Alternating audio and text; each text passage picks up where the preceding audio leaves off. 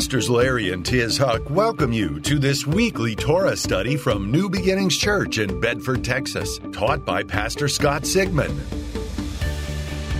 We pray this message will help you better understand how God's Old Testament wisdom and New Testament revelation are meant to jointly fit together.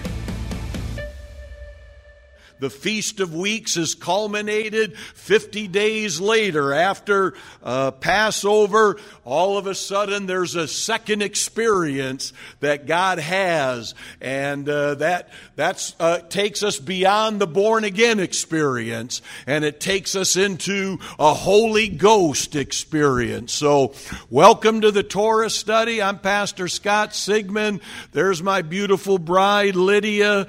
Amen. And we welcome you by Zoom. Gerald, are we zooming? Zoom, zoom, zoom. Hi, everybody on Zoom, wherever you might be at. We welcome you to New Beginnings Torah Study.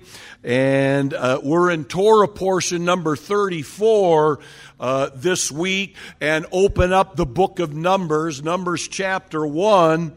But since this weekend is the day of Pentecost, it's the day of Shavuot, the Feast of Weeks. We're going to spend our time together this morning getting into the background, the history, and the promises that come at this appointed time. Now, it's been 50 days, as I said, since the countdown. It's really a count up, up to 50. From the second day of Passover until today, and it's an appointed time. And in Hebrew, it's a Moedim. This Moedim, this appointed time, is when God releases special blessings from heaven directly into your life. He has a divine flow ordained for you to receive an outpouring of spiritual and financial blessing. And so we're going to get into some of those unique promises in just a few minutes. But how many of you are ready to receive a fresh outpouring of God's power and promises? Shout amen. And you at home on Zoom, shout amen. Amen. So 50 days after Shavuot, the Feast of Weeks, God gave Israel the Bible, and the Jewish nation was born. Very significant. And then on the 50th day, God appears to all the Jewish people. Couple million Jewish people gathered at the base of Mount Sinai, and God gave the revelation of the Bible, beginning with the Ten Commandments. And then, 1,500 years later, 50 days after the resurrection, Jesus resurrected. 50 days after, God gave the Holy Spirit. And the church was born. Praise God. And in each occurrence, God planned to give His people power. Someone say power. Amen. We have more power than the devil. Say amen. And He gave us promises to sustain what He had ordained. Now that you're born again, God is saying, I want you filled with the Holy Spirit, filled with a revelation of my promises so that you can sustain the work I've called you to. Amen. This is what Jesus was getting at when He said in Acts chapter 1, don't leave Jerusalem, disciples, until you receive the manifestation of the promise of God, the promise of the Holy Spirit. And in Acts chapter 1 verse 8, He said, when the Holy Spirit has come upon you, you will receive power. Power to testify about me with great effect. I believe you're doing that today. I believe your life is a shining example of the love and power of Almighty God working in you. Come on, somebody. Pentecost is the Greek word for 50. And it's no coincidence that this number of days was chosen by the Lord.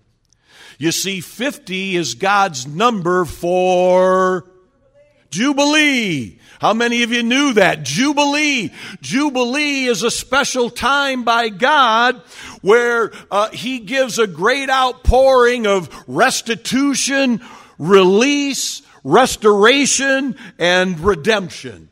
How many of you could use some more redemption in your lives? Some more restitution in your lives? To be released from some debts in your life?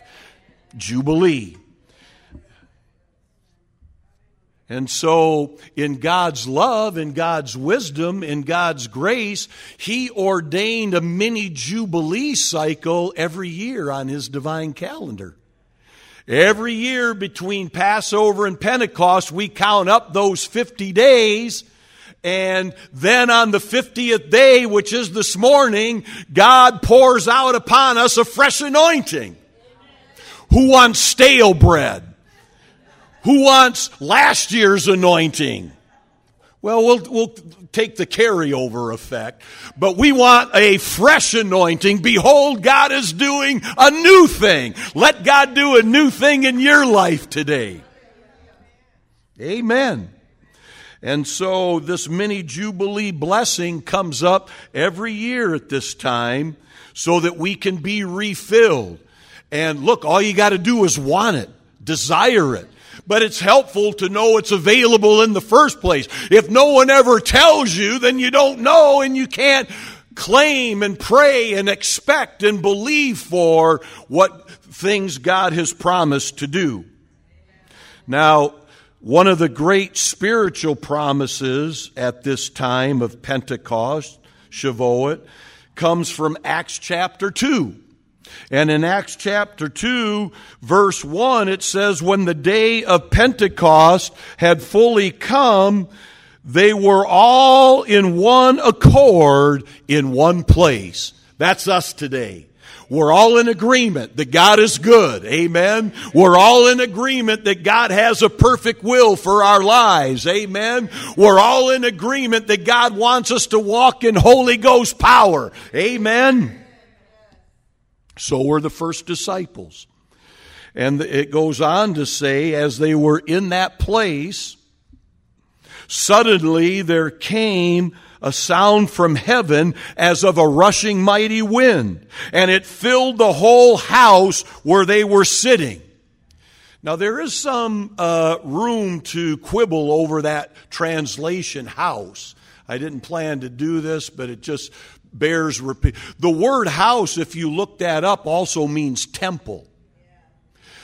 When you go to Israel, we go to the Israel Museum, and they have a giant replica of the old city that's, like 50 yards wide and long. It's just a huge replica. And everyone that takes you on a tour there will show you this is the upper room. And the upper room is about a mile from the temple. And so if they were all in the upper room when this occurred, how would all the people hear them praying in tongues and 3,000 end up giving their lives to the Lord after Peter's sermon? They wouldn't have heard them. They were in the temple. As would be their custom at that time. They would have gone to the temple early in the morning to begin the day of prayer, to present their first fruit offering. And it was at that place the Holy Spirit fell on the believers, and everyone around them said, "What? Are these men drunk?" No, they're not drunk. They're filled with the power of the Holy Ghost, as the prophet Joel in Joel chapter 2 prophesied. And then Peter launched in to this massive anointed sermon. All these people repented, got baptized, gave their lives to the Lord, accepted Yeshua Jesus as the risen Savior. 3,000. Not a bad altar call, huh? And that we've been there on the temple steps where all of that occurred. And so when it says house, and this is why we study the Jewish roots, because translators have choices to make on what the words mean. When you go into your Strong's Concordance, various words might have a dozen different meanings. And then it's up to the translator to choose. In this case, they didn't want the disciples in the temple, even though that word in Hebrew means the temple. Because at that point, when the translations were being done, there was the Hatfield and McCoy thing going on between Christians and Jews, and Christians wanted to separate themselves from anything Jewish. And we don't have to get into all of that. But the good news here, a spiritual promise, is when this sound came from heaven, this rushing mighty wind, it filled the place, the temple where they were seated. Then appeared to them divided tongues as of fire and sat on each one of them. What a sight that must have been. Amen. And they were all filled with the Holy Spirit and began to speak with other tongues as the Spirit gave them utterance. They were filled with the Holy Ghost. Amen. And to this day, Christian believers have still been receiving a manifestation of Acts chapter 2. How many of you are filled with the Holy Ghost and power with the evidence of praying in other tongues? That's a heavenly language. Amen. And as the Holy Spirit gives you the unction and you begin to pray in other tongues, all of a sudden you're praying the divine mysteries and secrets and of the gospel over your life, and God will use that prayer language to direct you, empower you, and help you accomplish His perfect will. Amen. That's why it's always been so confusing and so much of a back and forth in Christian denominations, because if the church suddenly, church-wide, every Baptist, every Presbyterian, every charismatic, every Lutheran, if everybody in the church was filled with the Holy Ghost and power, we would be the people that would turn the world upside down. And in our own way, we are. That your connection with New Beginnings, with the vision that Pastor Larry and Tiz have here, we are turning the world upside down. I'm glad to be a part of it. Are you? Amen. So none of this was ever intended to die out. Well, the last apostle died, so all of this passed away.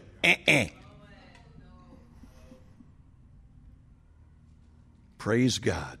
May God work through us right now, today, and moving forward with vision, with power, with revelation, with anointing. Claim that today, that this is the first day of the rest of your life and we're moving forward. I don't know if the Antichrist is in the world today, but it sure seems like his crowd is out there trying to get their work done. Well, we are the people of God, and we're going to move forward into these last days with power and anointing, and occupy with faith, with love, with mercy, with grace, with vision, with energy to fulfill the will of God.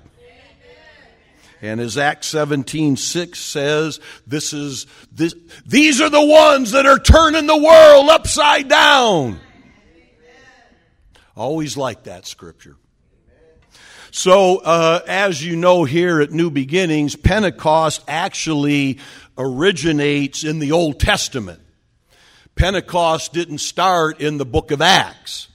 God in Leviticus 23 gave His people this biblical holiday of Pentecost called Shavuot, or the Feast of Weeks, as an annual reminder on His divine calendar that something happened supernaturally between Passover and Pentecost. Amen? Now, contrary to, let's say, Lent, or Ash Wednesday, or St. Patrick's Day, More people seem to know about that kind of holiday than they do about Shavuot, the Feast of Weeks. And there's nothing wrong with celebrating Lent or, getting the ash on your forehead and drinking green beer in moderation. I've never done that. Don't want to do that. And I'm just making a joke. So, Lionel, thank you for laughing. But Shavuot is an actual biblical holiday. And it commemorates the single most important event in Jewish history, the giving of the covenant of the Ten Commandments, and by extension, the Bible. The Bible was given at Mount Sinai to the Jewish people. And so the giving of the Torah has always been associated with Shavuot. And what happened at Mount Sinai with the Jewish people, it permanently embedded, it's like it engraved or stamped into their psyche as a nation what it means to live by faith, what it means to be loyal to God, what it means to have a covenant with the King of Kings, the Almighty. And so for 3,500 years, since that first Pentecost, that first Shavuot, the Jews have made this commitment to serving the Lord based on the Bible. Amen. This is where they've pledged their allegiance to the one true God and monotheism. This is where they take on all the morals of the Bible, the principles, the divine guidelines. A lot of times Christians are taught all of that is legalistic. Well, it is if you're trying to earn your way to heaven, but that's not why God gave Israel the Torah as a way to earn their way. He gave them the Torah and all those guidelines and principles and instructions as a way to build a prototype society. This is how I want my society on earth to look. And all the 613 commandments have a divine principle hidden in it that when applied, it's not legalism. Law-abiding citizenship is not legalism. Are you an American legalist because you want law and order? No. You're smart. You're wise. I like law and order. I don't want people stealing my car, carjacking me, breaking into my house. I want law and order, and when I call 911, I don't want someone hanging up on me. So what God gave has really been the basis for Western civilization for 3,500 years. Our legal code, our moral code. And now, one of the reasons we know the Antichrist is very likely on the loose is everyone trying to undo that. They're trying to undo biblical values. They're trying to undo the moral underpinnings of a nation that was formed as one nation under God. Only two nations in the history of mankind have ever been formed as one nation under God. Israel, beginning at Mount Sinai, and America. So when we get into hating America and all these things, I wonder what the real root cause of that is. It's that the enemy, the devil, spiritually, powers, principalities, spiritual wickedness and hype, trying to undo what God has ordained through man. But you and I say, not on our watch. Right? Say amen. Someone get into agreement with Brother Lionel there and say amen. Come on. So, what we realize here at New Beginnings, what we wished and we're trying for Christians around the world to realize through our TV and our stream and everything that we're doing is that what we're talking about today with Pentecost, Shavuot, the biblical holiday, this is the original good news. The good news is Matthew, Mark, Luke, and John, but the good news is also Genesis, Exodus, Leviticus, Numbers, and Deuteronomy. It's all the gospel. Amen. And even though we're not raised to look at it that way, there's a movement going on around the world to begin to look at it that way. It's called the Jewish roots of Christianity. Amen? And so it's a biblical reality that the giving of the Torah and all those divine principles is our spiritual foundation. That's the soil that everything we believe grows out of. Amen? So one could say Christianity is Jewish. Amen? Amen. And so the very first Pentecost, as we said, 50 days after Israel came out of Egypt. And God not only took Israel as a startup nation out of several hundred years of bondage and slavery, He not only set them free, He took them on a journey to show them how to live free.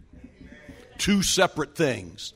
And so hopefully what we accomplish here and in the main service and all the different things that we do at New Beginnings is just not about you rededicating your life at the altar every Sunday morning.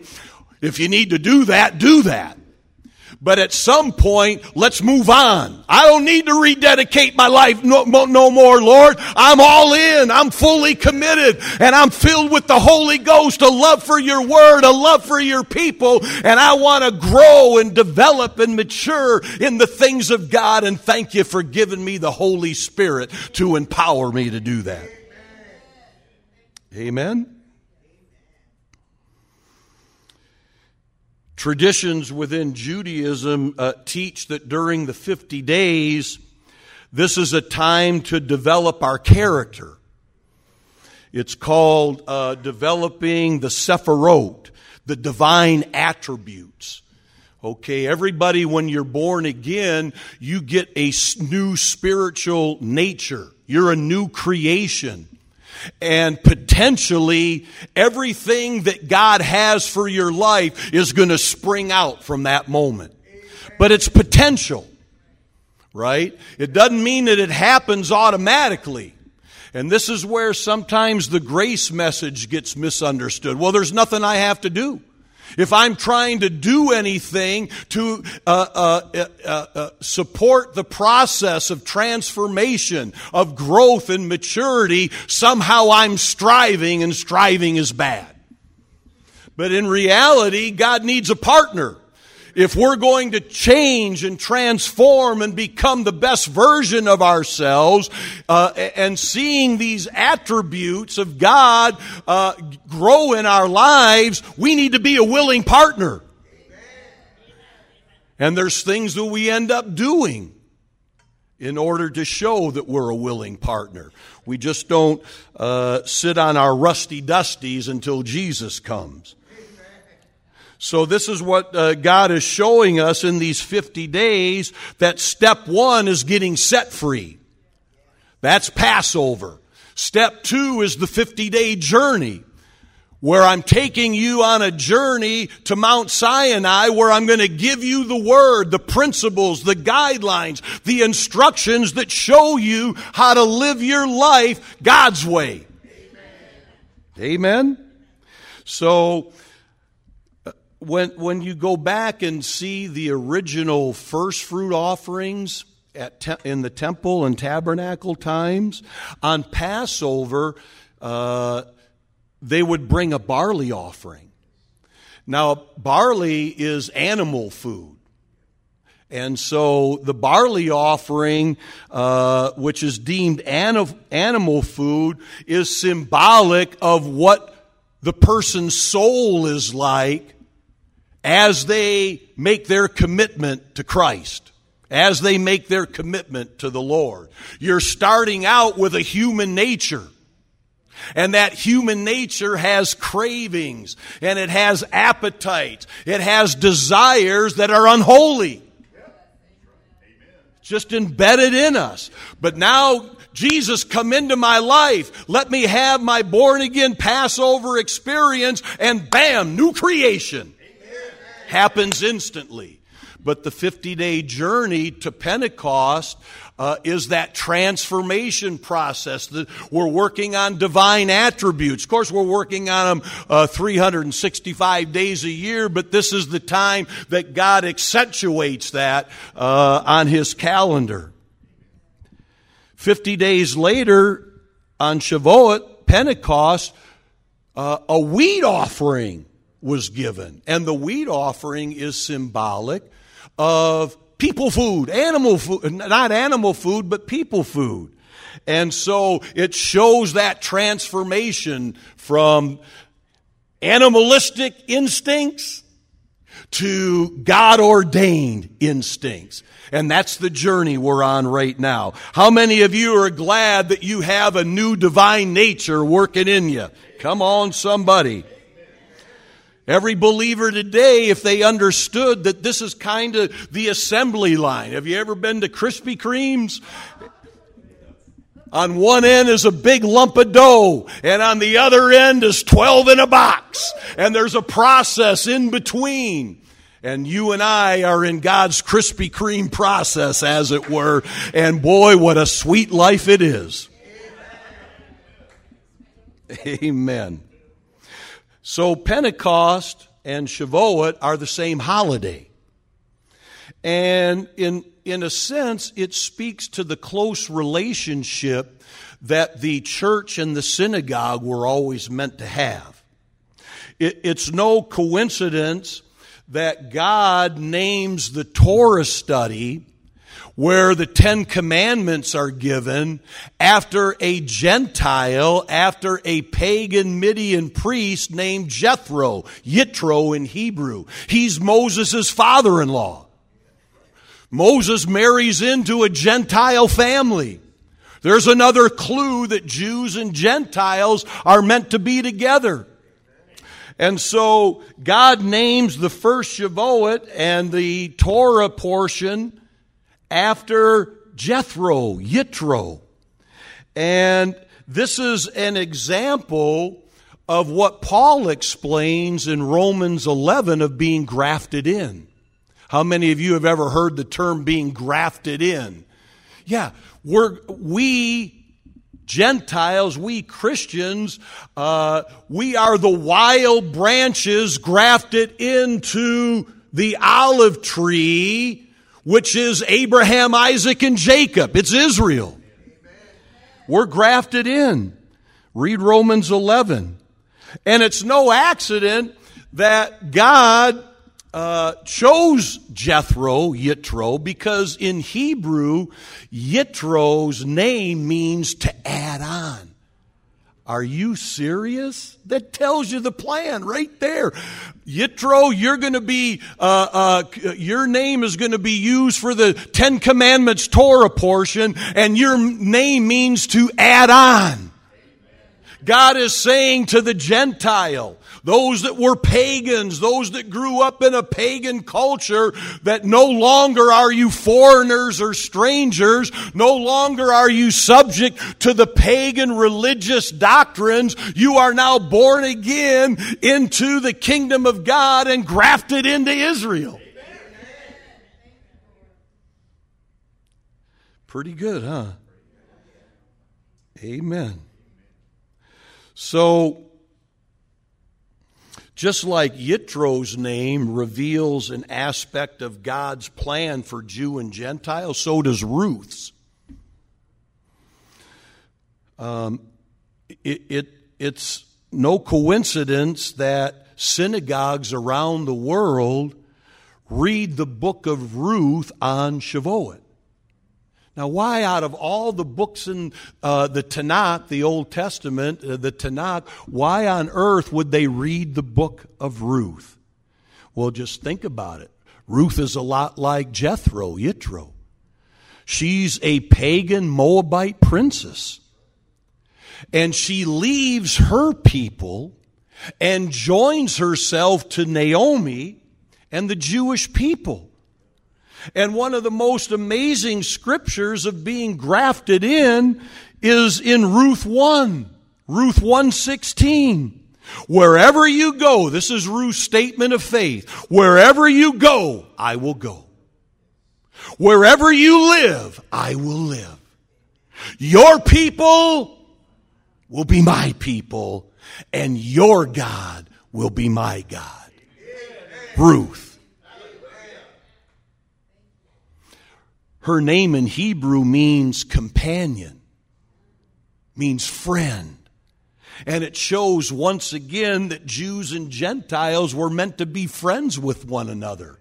And then the fly got in the ointment or in your sweet tea. Amen. We're meant to be together and understand each other's revelations to form the one new man that Paul talks about in Ephesians chapter 2. You know, it's fascinating to dig into Ruth's life because when you do, you learn she was a descendant of Lot. Lot. And Lot's daughter gave birth to a son, Moab. She was a Moab princess, centuries later. Lot was Abraham's nephew. So he was right there with the father of the faith was Lot.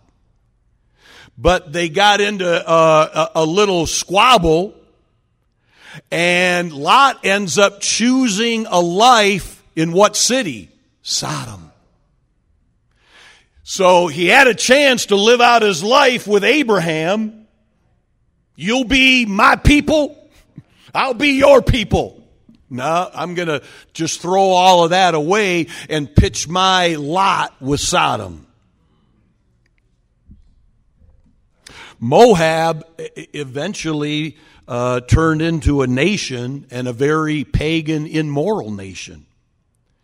And they became an enemy of Israel. That's all springing out of Lot. But Ruth rises up and breaks that curse. Amen. Some of you have risen up being the only godly person in your family. You have risen up and said, for whatever reason, God has called me. He has chosen me. He has anointed me to break the curse over my family. And every day you're praying. Every day you're believing. You're interceding for your family, calling them out of darkness and into the kingdom of God.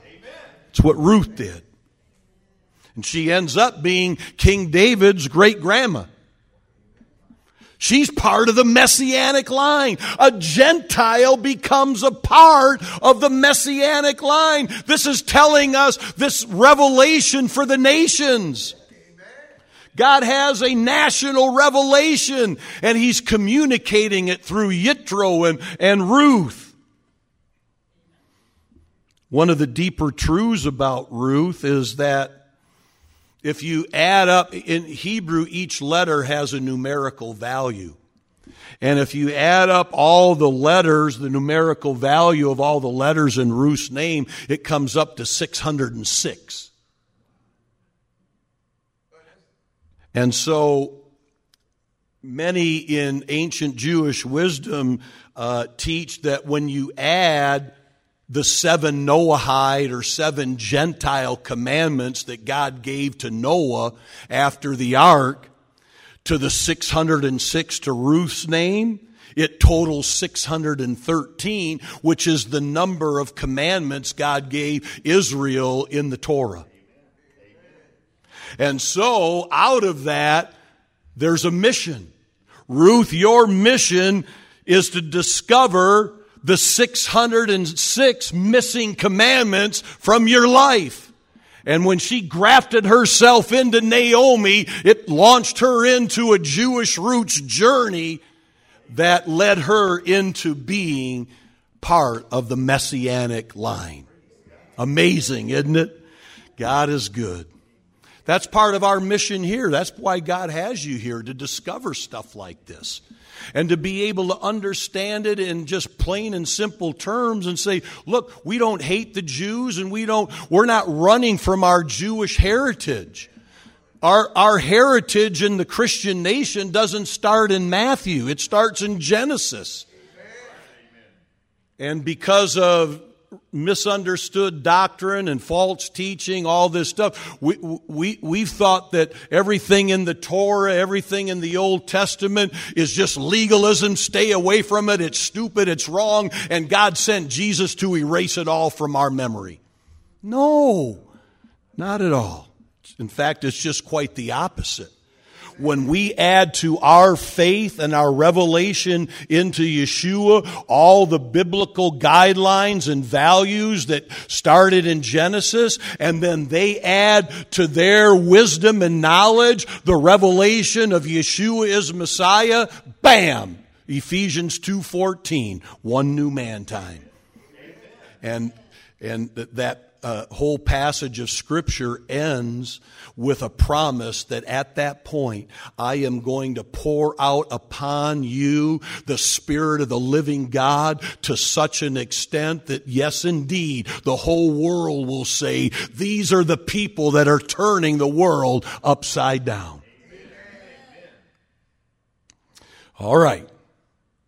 So this is a picture, what we're talking about today is a picture of the prophetic word that God gave to Zechariah in Zechariah 8:23. There's many scriptures that we could get into. We only have a few more minutes, but this is a key one, Zechariah 8:23.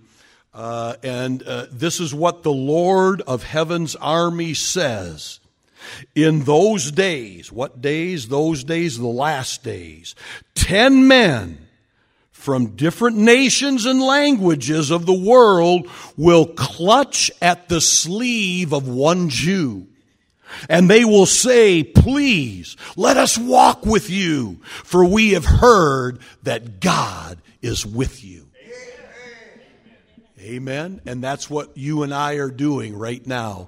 We're preparing the soil, preparing the ground, plowing the ground, so that out of that ground will come a harvest where the nations of the world will grab the hem of a Jewish man's garment, the talit, and on the talit corners, there's all those tzitzits, those tied knots, 613 tied knots. Teach us, show us all the wisdom and the fullness of everything that God has given, and help us fall in love again with the nation of Israel and the Jewish people. So as a result of all of that, the Holy Ghost will come in all its power, and so will the Messiah. Amen. I love this stuff. So what we've just covered is a prophetic revelation for both Jewish and Christian nations. It's what you could say is a national revelation. But in addition, on all of God's appointed times, and especially the three main appointed times of Passover, resurrection, and Pentecost, Shavuot, and then in the fall on Sukkot, the Feast of Tabernacles, there are promises that God has for every individual. So no matter what it looks like in the world, and right now in the world, things are looking ugly, right? You know, gas just went up 50 cents in less than a week, and I'm thinking, $4.69 a gallon, who's in charge? And on and on. We can give you a whole laundry list of, like Vince Lombardi once said to his Green Bay Packers, what the heck is going on out there?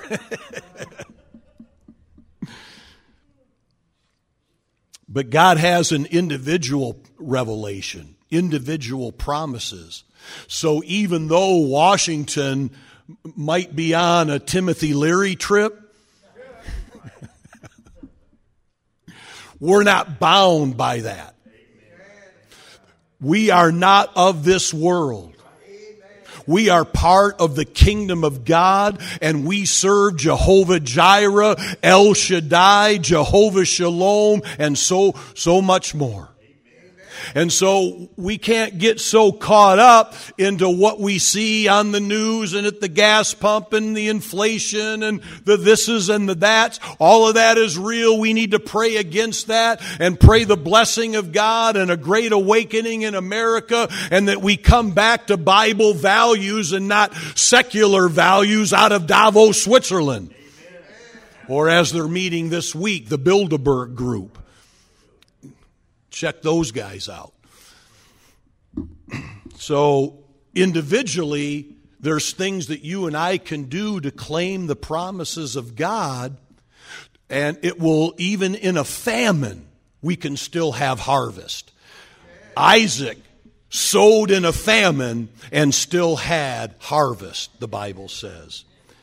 And so one of the things that we teach here at New Beginnings, God bless Pastor for letting God speak to him about this, is that during Passover, Pentecost, and Sukkot, these feasts of the Lord, these appointed times, are connected with the first fruit offering. In the kingdom, God does things in reverse. In the natural sense, I'll believe it when I see it. By faith, I believe it and then I'll see it. Two different ways of living life. Our job as believers is to get on the side of, I believe it and then I'll see it. And that's what sowing and reaping does. You sow a first fruit offering, a tzedakah offering, your tithe, in advance of your harvest. You're sowing toward what God wants to do. When you put that offering as a seed into the soil of New Beginnings, you're expecting that down the road something's going to grow and flourish and create a harvest, an abundant harvest, a good measure pressed down, shaken together, overflowing harvest. And that's the promise. And it's a promise right now at Pentecost. That God wants, as you're sowing your offering today on First Fruit Sunday, that there'll be, as a result, an outpouring of spiritual and financial blessing. Some of it could happen before you get home. I remember the story of the one gal who came, I think during Passover it was, and she sowed, she had never heard about first fruits, and turned to her husband, we're going to sow a first fruit offering. I don't know what it means, but we're going to do it. And on the way home, she had entered a contest on Instagram, and on the way home, I guess she ended up winning a $16,000 RV. So some of the promises of God can manifest instantly. And other times it just, there's things that are being worked out. And your job between believing and receiving is to walk by faith, is to walk in love, is to take care of your Father's business. And don't get your eyes on the winds and the storms and the Washington, D.C. nutcases. What the heck are you guys doing over there? Stop it. Go on permanent vacation. And so 3 times a year we come before the Lord with a first fruit offering. And with that comes unique blessings. Ezekiel 44:30 says, bring the best of your first fruits to the priest to cause a blessing to rest on your house. Amen. I want that. I need that. Amen. And so with that in mind, let me just share with you 7 life-changing spiritual and financial promises that God releases and is activated as we sow our first fruits. These are things that you need to be aware of and begin to claim in your life. When you're praying and you're claiming and you're prophesying and you're speaking over your seed, you're keeping the buzzards off. You're watering, you're fertilizing, you're putting on Miracle-Gro, and you're keeping the insect. It's like taking that 7 out. I put a thing of 7, the bug killer, on my hose yesterday and went around my whole house just spraying everything and killing all the enemies that are trying to invade my house. That's what you're doing when you sow your first fruits. And the first thing that God promises is overflowing wisdom. When God gave Israel the Torah, the Bible, at Mount Sinai on the very first Shavuot, He was giving His people wisdom. Hi, grandson. Every promise, every commandment, every guideline, every principle God gives us is a pathway to blessing. It's just we need to understand how to rightly apply His Word. Number 2, overflowing anointing. The first church in Jerusalem received the outpouring of the Holy Spirit 50 days after Passover. It happened when the day of Pentecost fully came. It was the day they were celebrating the giving of the Torah, and all of a sudden God gave them a new experience, the Holy Ghost. And every Pentecost from then until now is another opportunity for a fresh outpouring of God's anointing. Pray for that this morning. Number 3, overflowing prosperity. Divine prosperity is one of God's major promises during Pentecost. Because God is taking us out of Egypt on a journey. It's called the journey to prosperity. He's taking us from the land of not enough, Egypt, to the land of more than enough, the promised land. Amen. Number 4, overflowing financial blessing. This is one of the most important offerings we could sow every year. It activates Proverbs 3:9. Honor the Lord with your possessions and with the first fruits of all your increase, so your barns will be filled with plenty. Someone say plenty. It's a good feeling to have plenty. Thank you, Lord, I got plenty.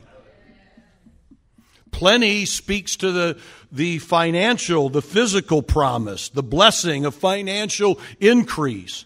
Number 5, overflowing spiritual blessing. In addition to financial blessing promised in Proverbs 3, there's also a spiritual blessing in Proverbs 3. Honor the Lord with your possessions, with the first fruits of your increase, and your vats, plural, will overflow with new wine. This speaks to the wisdom and the anointing and the power God is releasing into your life when the day of Pentecost fully comes. Number 6, it opens the windows of heaven, does your first fruits.